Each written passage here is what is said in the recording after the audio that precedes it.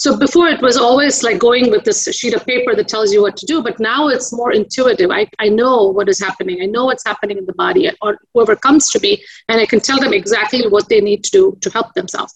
So our body is a self-healing machine. So if you give it the right conditions of diet and lifestyle, it can heal itself. Welcome to the Integrative Ideas in Nutrition podcast.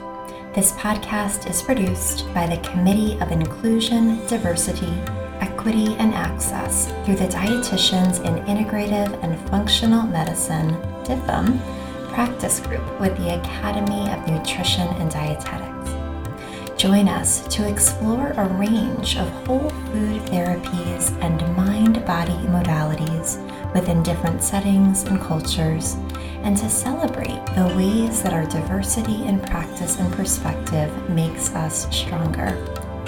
Please keep in mind that the information, opinions, and recommendations presented in this podcast are for general information only. Unless specifically stated otherwise, DIFM does not endorse, approve, recommend, or certify any information, product, service, or organization presented or mentioned. My name is Sarah Thompson-Fajera, Registered Dietitian, Integrative and Functional Nutrition Certified Practitioner, and your host for this podcast. Pushpa Soundararajan has been a registered dietitian for over 30 years and graduated from the University of Illinois at Chicago in 1989. She has worked in several inpatient and outpatient settings, including dialysis units, and she is now in private practice in the Chicago area for the last 5 years. She specializes there in renal nutrition, diabetes, digestive issues, vegetarian nutrition, weight management, and general wellness. She has an integrative holistic nutrition practice combining Ayurvedic principles in counseling. She is an Ayurvedic practitioner, yoga teacher, and in the faculty of Ananda Ayurveda Academy in Willowbrook, Illinois. As a speaker, Pushpa has given many talks on integrating Ayurveda with modern nutrition at different Ayurvedic conferences. She is a co-author of 2 books, a primer on Ayurveda, handbook for dietitians, nutritionists, and other healthcare professionals, and Ayurveda and Yoga, a path to health and healing. She has also co-authored a chapter on Ayurveda for an integrative nutrition textbook, and she offers an Ayurvedic nutrition course for dietitians and other licensed healthcare professionals based on her book to get a basic understanding of Ayurvedic nutrition and its use in practice. Pushpa was the professional resource chair with Indians in Nutrition and Dietetics, the member interest group of the Academy from 2018 to 2020, and she is also a graphic designer. She has a YouTube channel, VPK Nutrition, Mind Body Healing with Pushpa, RDN, where she educates the public about self-healing with nutrition, Ayurveda, yoga, and pranayama. So welcome, Pushpa. Thank you for being here with us. Thank you for having me, Sarah. I'm very excited to be here to talk about my favorite subject, Ayurveda. Yes, we are delighted. So why don't you kick us off with telling us a bit about your own introduction to Ayurveda, a bit about your own personal history with Ayurvedic nutrition. Sure. So basically, I've been a dietitian for over 30 years. So really, as a dietitian, we all know we learn the diseases and go talk to our patients, whether it's diabetes or whatever. We have a certain handout. We pretty much go through that. It's all evidence-based, whatever worked for 100,000 people works and so on. So at some point about a few years ago, about maybe 7-8 years ago, I used to work as a registry at a hospital, and I just felt like all I'm doing is doing the same thing for everybody, like kind of going through that. And I just didn't feel like I was making any impact or not. I wasn't sure. So then I stumbled into Ayurveda. In fact, I was looking at other things, and then I stumbled into Ayurveda, and then I said, let me, check it out. And it so happened that the teacher who taught me was starting a course in Chicago the day I thought about it. It was interesting. So it was like the universe came together to push me in that path. And then I also, so as part of that, actually, I had to get an evaluation and go do the Ayurvedic diet for myself. I got a consultation, did that. And actually, after that, I felt great. I mean, it was not like I was trying to lose weight or anything. It was just healthy eating, lifestyle, all of that. And I actually lost about 13 pounds without trying anything, but I felt really great. So, and that's when I realized, and as a dietitian too, a lot of people come for weight loss, and then some people it works, some people it doesn't work. And you wonder, it's the same thing you're giving everybody, but it's really not the same. So I guess when this worked for me and I felt so great, I felt, wow, this is something we can use as dietitians.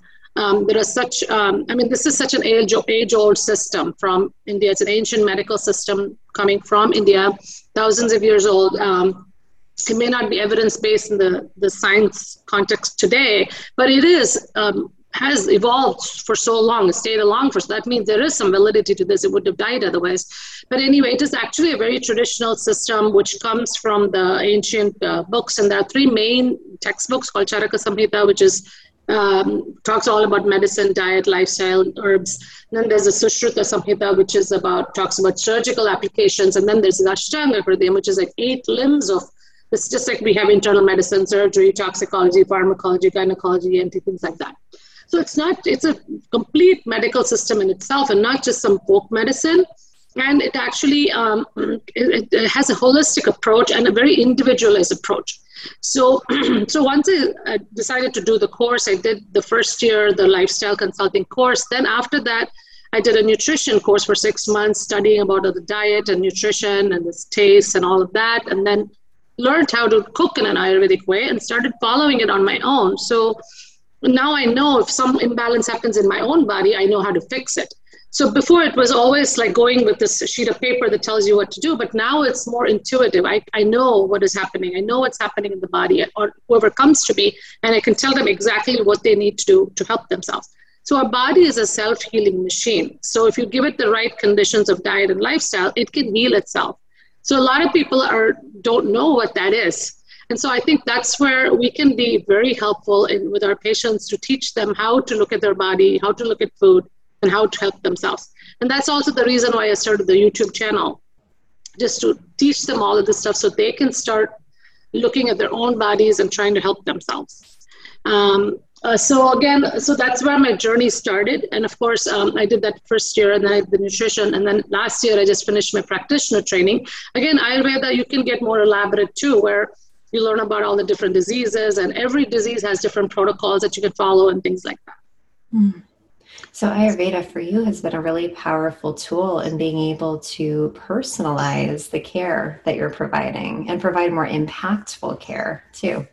Exactly. And the nice thing is when I teach my patients, those simple stuff that I would tell them, just eat warm foods, or eat, what is the timing of meals, or little things, little adjustments in their diet. And didn't feel like a diet to them. It was just like, oh, I just have to do this. And 3 months later, I have patients coming back and saying, oh, I feel so energetic. I feel so great.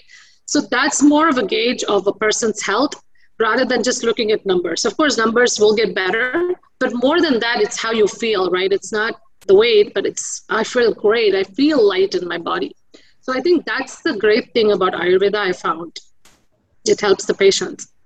And I would think too that by proposing an intervention that's right for that person's body, it probably comes a little bit easier too. Exactly. And not only that, even the mindset of a person is different, like based on their body type. So you kind of learn how to deal with different kinds of patients. What would this patient, like compliance is a big thing with us, right? With dietitians. I mean, we can give them all the knowledge, but if they're not following it, nothing is going to happen. So that way you're kind of a little bit of a psychologist there too. What can I teach this patient based on their body or mind? So that was helpful too with Ayurveda. So talk to us a bit more about these different body types. So in Ayurveda, there's this concept of 6 T's and the concepts of Pitta and Vata. So can you talk us through the concept of body types, what that means, how you use those ideas in practice? Sure. Again, that's a huge topic. I'll try to give you a little gist of that. Basically, the underlying belief in Ayurveda is that everything in the universe is made of the 5 great elements. So the 5 great elements being Akasha, which is space or ether. Then you have air, and then you have fire, or Agni, we call it. And then we're talking about the nature of these elements. And then the water element, and also the earth element. So everything in the universe, outside as well as our own body, are made of the 5 elements. So based on the dominance of these elements, you are divided into 3 different body types. So the Vata is dominant in the air and space element. Pitta is dominant in the fire and water element.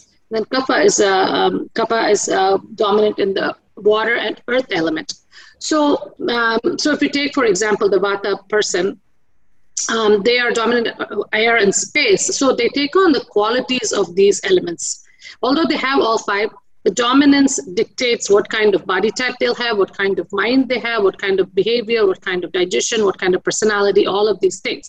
So to give you an example, an air and space person, usually they're very very thin, skinny, the lanky people we talk about, they're like that.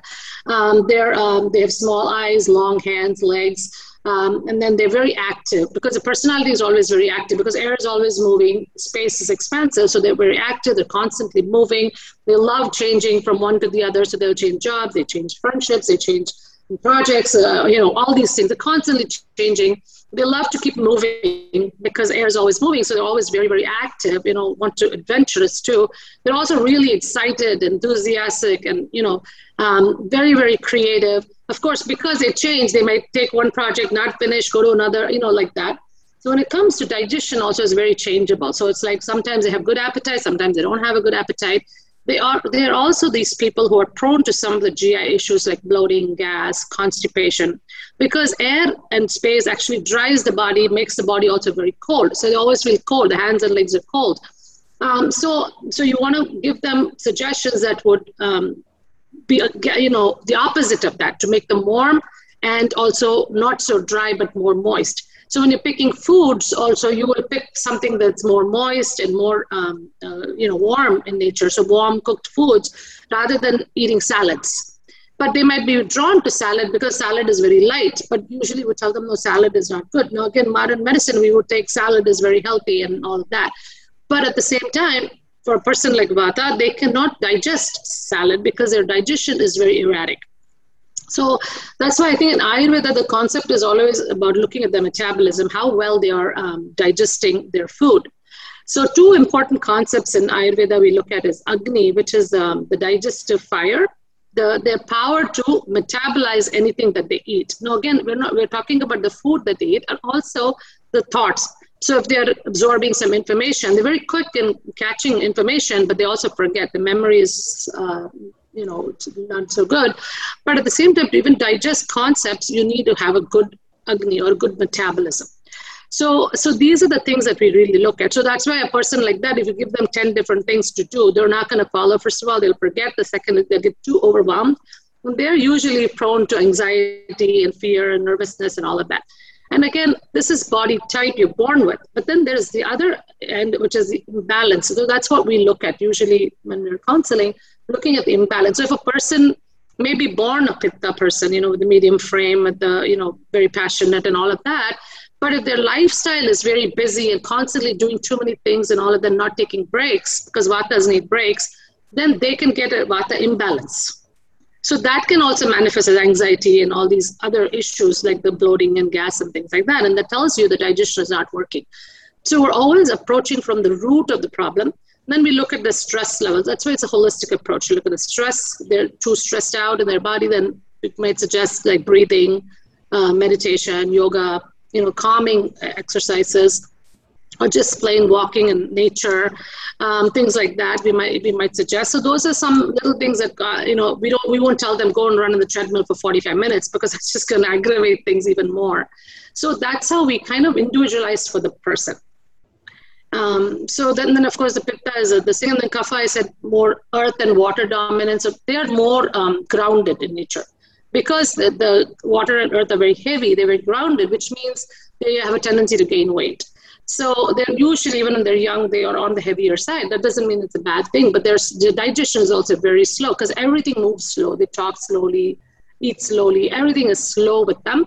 So but they have excellent memories. Once they grasp a subject, they can keep it forever. At the same time, it's really hard to get them to do any activities or do exercise. They have tremendous stamina, but to get them to do exercise would be hard. And these are the people, when the kapha gets imbalanced in the body, end up with depression, attachment issues, and things like that. So these are like, it's almost like you're reading a person by just knowing all of this stuff. And once you know what is going on in that person from a very deep level, it's a lot easier to help them. So the other thing about nutrition, you talked about the taste. So in nutrition, we talk about carbohydrates, proteins, and fats, and calories. In Ayurveda, we talk about the 6 tastes. So we look at the tastes of food. Again, this is a very broad topic. We can talk for a couple of hours about this. And I have talked about it, some of it in my YouTube channel. So here we link even the tastes are made up of the elements. So for example, if you take sweet taste, it's a combination of earth and water element, dominance. So I'm not talking about just sugars and desserts. I'm even talking about, carbohydrates are sweet. Even meats are considered to be sweet. So because it's heavy in nature. So anything is heavy, then those are the things that you would restrict in a kapha person who's trying to lose weight. Versus a vata person who's always ungrounded, you would give them the sweet taste because it kind of gives them that grounding. So this is how you kind of teach them how to eat. And when you say sweet and sour and salty, people understand that because you can taste the food. Versus just telling them, eat this much carbohydrates, this much protein. I mean, as dietitians, we know it from the back of our head, but not everybody understands that concept. So I think that's why I find Ayurveda so much more intuitive, in teaching anybody, because it makes sense. And do you have those experiences where you start, when you're assessing someone, where you start to talk about what you're noticing and they say something like, oh, how did you know that about me? Because you're starting to get a sense. Yes, I'm like a fortune teller to them. It sounds like it, because one thing will lead to another. So I'm just really, really curious if you're able to share, what are just a couple of ways that you begin to assess for some of these things? What are a couple of the things that you're looking for from an Ayurvedic assessment perspective that perhaps is a bit different than how you were conventionally trained? I mean, the best clue I get about a person, first of all, I observe the person, okay? So anybody walks in, or even if they're on Zoom, I can see the mannerisms and I can figure out what kind of body type they are and also what kind of imbalance they probably have. Even before the symptoms, I can tell that. Then usually I can also tell by the amount of stress, how they cope with stress. Like if they're very anxious usually, then I know they're more like a vata imbalance. Then if they get angry, irritable, upset, more pitta. And then they are more prone to heartburn and those heating things in the body. And then the kaphas usually are more very quiet. They don't share a lot. They just kind of like, don't say a lot. So from that, and then I've had experiences where a pitta person would come in with charts and, they would have a chart of all their blood pressure readings and, they would draw. I've had patients and then I was like, okay, this person is pitta guy. And I know the pitta is very organized, very, to the point. And if you tell them something, they're going to do it because they're very, focused. So I guess those are the things that I look for as a dietitian, because that's the easiest way for me to help them out. And when you approach them with that understanding of who they are more likely to listen to you.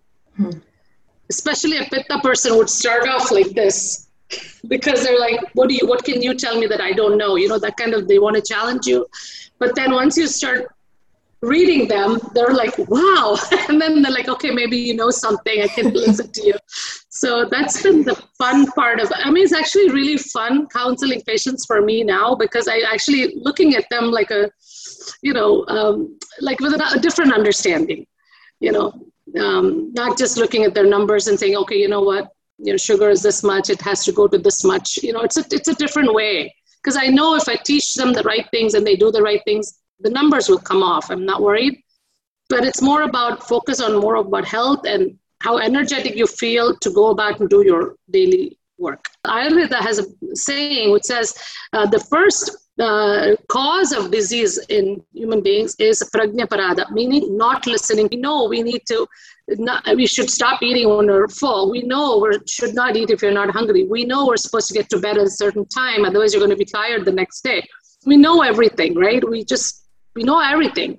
but we never follow because we feel like we're too busy. I got to do one more thing. I got to do this. I got to do that. We keep loading our plate with 100 different things, like you're being productive, but really speaking, you're making yourself feel worse in the long run. Mm-hmm. You had used the word imbalance as you were describing some of these concepts. And isn't that a word that just describes our culture? That we are often way too busy. There's so many stress-related disorders. There's a lot of this feeling of being out of balance. So within Ayurvedic practice and nutritional care, can you talk to us a bit about the role of rhythms and creating rhythms daily and seasonal to try to regain that sense of balance? A lot of things. So Ayurveda gives you very strict, like a routine, daily routine. So we call it a dosha clock. So even the periods in the day is classified into Vata, Pitta, and Kapha times. So again, this I talked, we have YouTube about that also. So basically the morning time, like 6 to 10 in the morning is considered to be Kapha time. So that is the more slow, sluggish time of the day. So everything is kind of slow. We're kind of just getting, into the day. And then 10 to 2 is considered to be Pitta time. And then 2 to 6 is Vata time. So 10 to 2 is Pitta time. I mean, the sun is overhead. That's when our digestion is optimal. So that's the best time to eat our main meal of the day, because if you eat well at that time, you will actually digest your food. And think about the people who work all through the day, just skip their lunch and go straight to dinner. Again, dinner is 6 to 10, which is again Kapha time, which is sluggish. So when you have slow digestion, when the metabolism is really slow and you put all this heavy food at night, and most people eat their main meal for dinner and big dinners, right? They eat like 6 ounces of meat and vegetables and potatoes. And so think about how you're really going to digest all of that. You eat it at the end of the day. And you're not eating anything during the day. And that's why you feel tired. And so you start snacking on things in the afternoon. So this is like a vicious cycle. So Ayurveda says you get up in the morning at a certain time, and then you scrape your tongue to remove some of the mycotoxins in the tongue. If you look, there's a coating in the tongue usually in the morning that tells you a lot of, toxins are coming out, So you first you scrape that, then you brush your teeth. And then after that, have a good bowel movement. Again, that's the other thing. Bowel movement is very important. You're supposed to have one every day. I mean, some people maybe every other day, depending on their anatomy, but definitely at least once a day. You want to eliminate all the waste. So nowadays we talk so much about the gut microbiome and how important it is, So that is very important. So if you're always stressed and constantly running, it's hard to have a bowel movement every day. So that is an important part. Then they talk about doing a little bit of a meditation, taking a shower, cleaning your body, even talk about oil massage, because oil massage is very grounding for the body, helps you, again, keep the moisture in. Remember I told you the Vata gets dried up. Vata is always the first thing to get in balance generally, because it's the subtlest of elements, always get. So again, oil massage helps with that grounding. The massage, when you're giving massage to your body, you're actually taking care of yourself. You're giving love to your body. It's called snehana, giving love to your body. Giving love. And then after that, you spend the 6 to 10 in the morning, eat a light breakfast, not this, heavy sweets and all, we eat so much sweet in the morning. Sweet is heavy, you cannot digest. So it's better to eat something light, even like just some fruits is also enough if you're not hungry.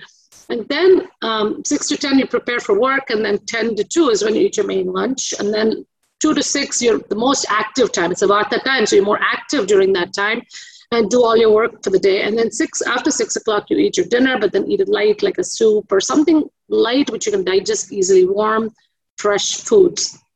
And then nighttime, 10 to 2 is again Pitta time, when you're digesting everything that you've eaten.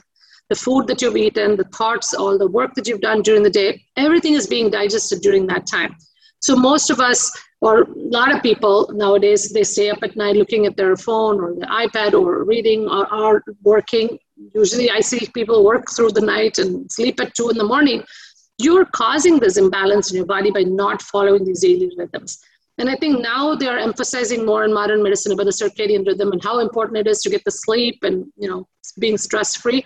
And we know stress is a big part of all of the diseases, diabetes and everything is related to stress, autoimmune conditions, inflammation, all of that.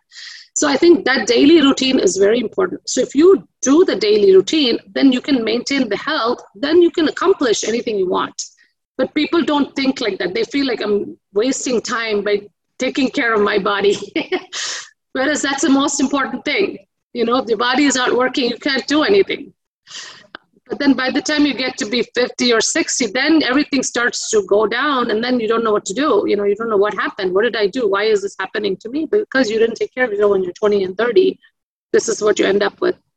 Seasonal routine, again, Ritucharya in India because it started there, it was based on the tropical calendar with 6 seasons. But if you look at our calendar, it's more like the 4 seasons that we have with the temperate calendar. So at the junction of each season, some routine has to be followed. For example, let's say you're, like we can talk about right now what we're going through the fall. The summer, it's very hot. So the heat is starting to build up in the body. And if you're taking care of yourself, keeping yourself cool and all of that, that's fine. You may be okay. But if you're not taking care of yourself, going sunbathing for a few hours a day, and people do that, then what happens is the heat starts to build up in the body. And the more heat in the body, it starts to dry your body too. So it increases the vata that way. And then when you get into the fall season and the cold air comes in and the dryness starts to set in, and the heat is already drying your body, your vata is so out of balance. So that's why they recommend some kind of a detox during that time. But even if you look at it, the fruits and vegetables also in season, if you eat those in season, you get the right fruits and vegetables in that season. So in the fall season, you usually see the squashes and then the yams and the root vegetables, everything that is grounding for vata.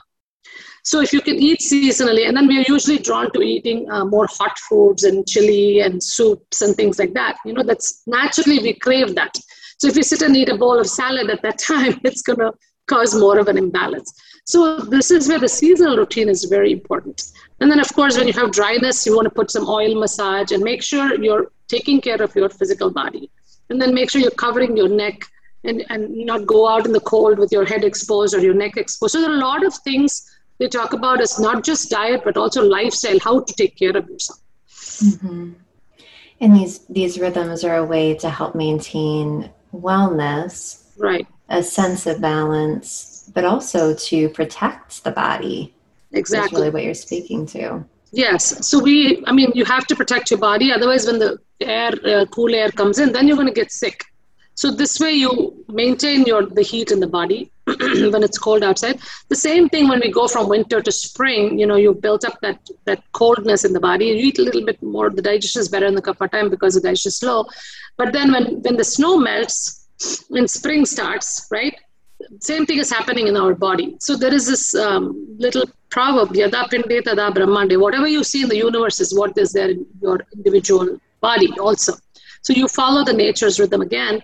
And so that's when you start to see a lot of allergies come in, right? After the thing, when the spring starts, people get allergies because now all that phlegm that is built up is melting, and then you get the allergies and the runny nose and things like that. So there again, you will start drinking some of those hot teas, herbal teas, some eating more pungent foods, spicy foods to kind of release all of that from the system. So it's beautifully, tailor-made for our well-being for everybody. So again, when you're, as a dietitian, when you're doing individualized counseling based on Vata Pitta Kapha, but also looking at the seasons, you're also looking at their daily routine and giving them suggestions. You're not just telling them eat this food, this taste and whatever, but also when to eat these things. And we know even for diabetes, the timing of meals is so important, right? I mean, even in modern nutrition, we talk about what time you're eating your food and, things like that.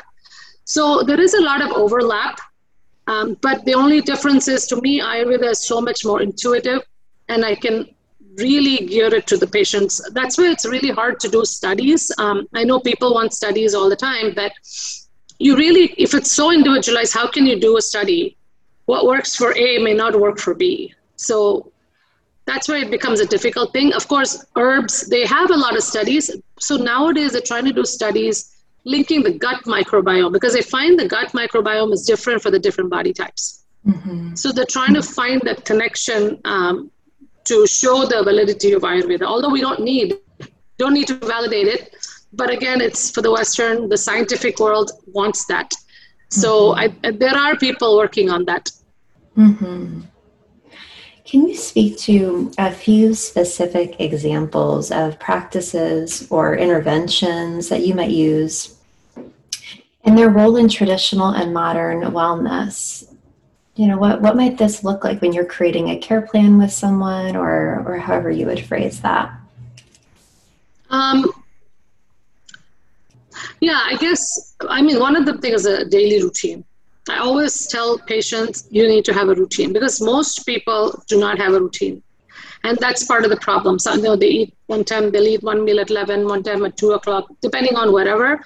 So I tell them you need to make the time for yourself. So number one, I always talk about routine for sleeping, for eating, for everything, even activities, and even have a sleep routine, like turn off the gadgets for half an hour before sleeping. Because recently I listened to one of the fancy meetings. They were talking about how the melatonin actually decreases when you're looking at screens. So sure. Definitely turn that off. And then again, maybe do some kind of a breathing or meditation or guided meditation, something just to give you that calmness. So then you can get to bed. So definitely daily routine is one of them. Second one is about, of course, food. We want to make sure you eat more fresh foods, not too many processed foods, because fresh foods are easier to digest, and also warm cooked foods more. And then again, fruits not to be combined with other foods, because fruits are supposed to be eaten separately. When you eat it with other foods, it does cause indigestion, gas, bloating, things like that, because fruits get digested very quickly versus other things take longer. So then the fruits can stay there and, cause fermentation and gas and bloating. And this could be related to the microbiome or whatever, how the gut bacteria processes it, I don't know. But definitely that is one thing I always suggest, eating fruits in between meals, not with the meal. And then the third thing is the one I talked about is the self-massage, the Abhyanga. It's called Abhyanga. Self-massage, oil massage, basically doing oil massage for the whole body, or at least if you cannot do it for the whole body every day, at least do like hands and legs, exposed parts of your body so you don't dry out so much. It also helps with stress relief. I just watched recently, they've done a study and said that, just doing the they actually had 3 groups. One group which is doing self-massage, one group which is a massage therapist is doing a couple of times a week, and then the third group which is not doing anything. And they actually found both the oil massage from the therapist group as well as the self-massage, both of them showed a huge difference in their stress levels after the period of the study. So, and we know that stress is a major cause of a lot of their illnesses. Stress increases blood sugar and blood pressure and everything else. So this is one thing we can all suggest, doing some kind of an oil massage. There are YouTube videos you can watch and learn from as well. So that's encouraging. And of course, not everybody can go to a massage therapist because it's expensive, but this is something anybody can do. And a lot of my kidney patients have fibromyalgia and gout and arthritis, things like that. Even for that, oil massage is very helpful. So this is something that can be used for both. So it's definitely relevant. Again, remember, the human body hasn't changed in 1,000 years. Only our lifestyle has changed. So a lot of it has to do with lifestyle. So definitely, if you use some of these Ayurvedic principles of daily routine and all of that, it's very much relevant even today. So it's not something that they did thousands of years ago. It can be relevant even now. And the interesting thing is, when you talk about the taste of food, you can always extrapolate it to modern foods as well. It's not just ancient foods. But it is even today's food. If you understand the taste of the food that you're eating, you can always say, okay, this is very heavy and sweet. This is not good for me, or, that kind of thing. So I do have one question for you related to the taste, Pushpa. It seems like, especially some of our fruits have just become more and more sweet over time, where a lot of the other compounds maybe have been bred out, the bitterness in many foods has been lost. I'm just wondering what the relevance, if any, of that might be to some of these imbalances. Does that come up in practice? Just the sugar or sweetness, even the natural sugar content in foods, how foods have changed over time? Not really, because you see, in Ayurveda, we don't distinguish like that. You just look at the taste of the food, right? So if it is sweet, and then if you have a problem with, let's say, weight gain or whatever, then you would naturally reduce the amount of sweet consumption. Again, with fruits, we don't combine other things, but when you're eating a meal, you can always use like greens, spinach, and all of that are considered as bitter foods. So you can always balance it out with bitter, and let's say carrots, are sweet and naturally sweet. Sweet potatoes are sweet. So when you combine these together, then you're kind of still balancing yourself. So that is how we create balance when you eat a meal. And you also supposed to start with the sweet taste first. When you're eating a meal, you start with sweet and end with astringent. Astringent is the quality of the food, and although it's one of the tastes, it basically has a capacity to pull water. So like, for example, like a chickpeas or kidney beans, all these dry beans and peas have that quality of pulling water. So, or something dry, or a pomegranate is considered to be astringent. So if you have the water retention problem, then you can eat some pomegranate.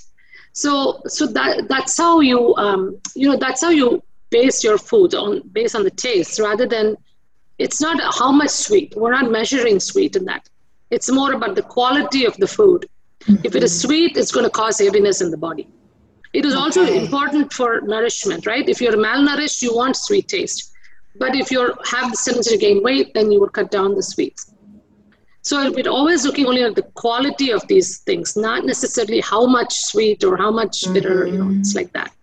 It's that contrast between the grams of something and the more intuitive aspect of it. Exactly. And I think everybody knows the taste of things, right? So they can always gauge for themselves. Everybody knows their own body better than anyone else. So I always say, listen to your body.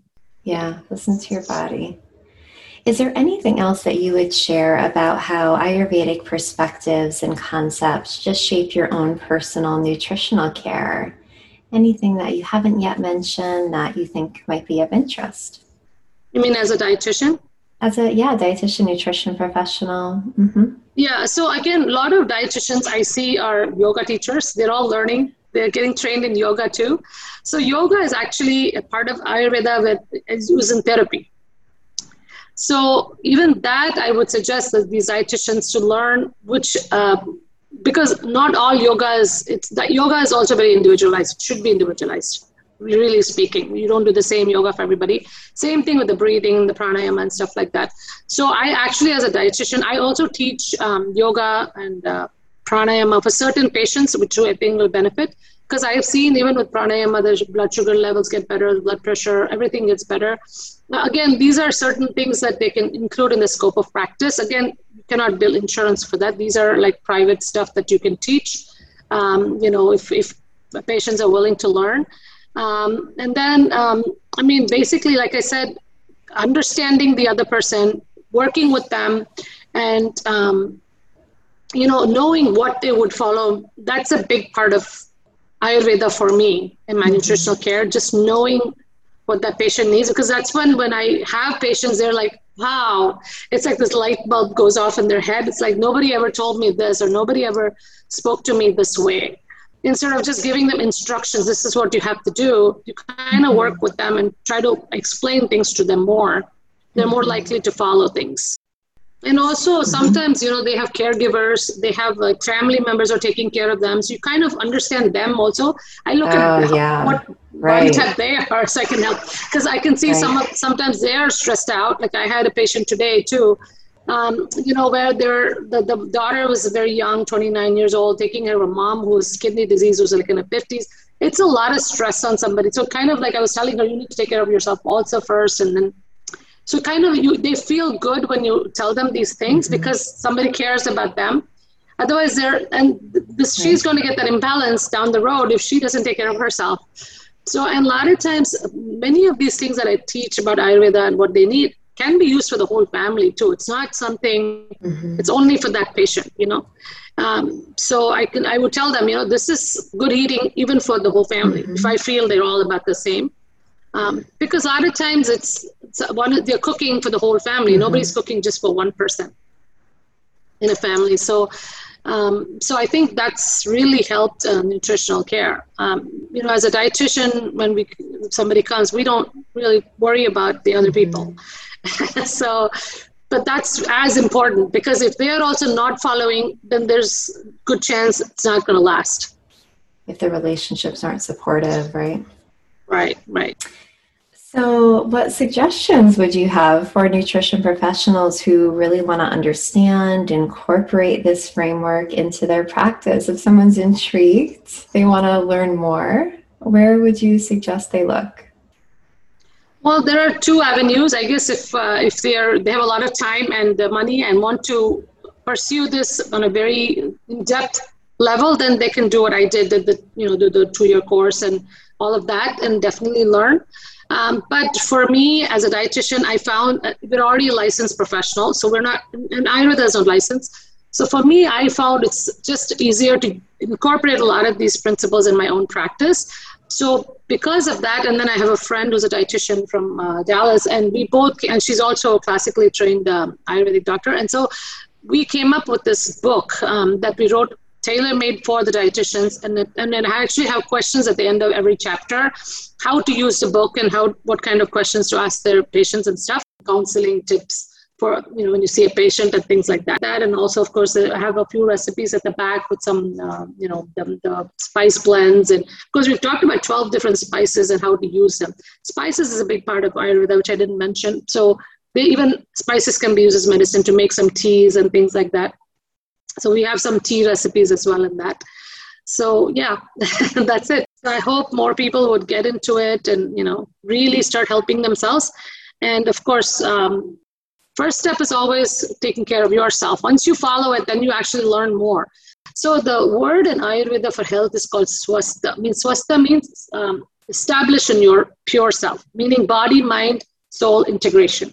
So when you're integrated that way, then you feel very happy, peaceful, energetic. So really, health in Ayurveda is such a holistic concept. It's not just about fixing your diet. We're not just a biochemical entity. We're a living, breathing human being with consciousness. So it's a very consciousness-based system. So when people start understanding that, they can relate to it a lot better. Well, Pushpa, thank you so much for sharing your knowledge with us. Would you just leave us with a quote of some kind that just really speaks to you personally? What's one of your favorite? Sure. There is an Ayurvedic proverb, which we usually mention. It's if the diet is unwholesome, medicine is of no use. If the diet is wholesome, the medicine of no need. So to give you an example, for diabetes, if you're taking insulin, but then you're not eating well, you're eating all the wrong things, insulin is not going to fix it because you have to follow a certain diet. But once you start following a good diet and lifestyle, you may not even need the insulin down the road. I'm not talking about the type 1. I'm talking about the people type 2 who usually end up on something. This is just an example. So basically, so it is more about taking charge of your own health. So that's what I look at it as. So that's my favorite quote. Wonderful, Pushpa. We'll make sure that we link what we need to this episode so people can connect with you if they're wanting to learn more. You are a wealth of knowledge, so thank you for sharing some of it with us here today, and wishing you all the best. Thank you very much, and thanks for having me. Thank you, Pushpa. For more information about evidence-based resources in integrative, holistic, and functional medicine, visit the Dietitians in Integrative and Functional Medicine website at integrativerd.org. If you have enjoyed this episode, subscribe in your favorite podcast app to continue learning about diversity in nutrition, practice, and perspective.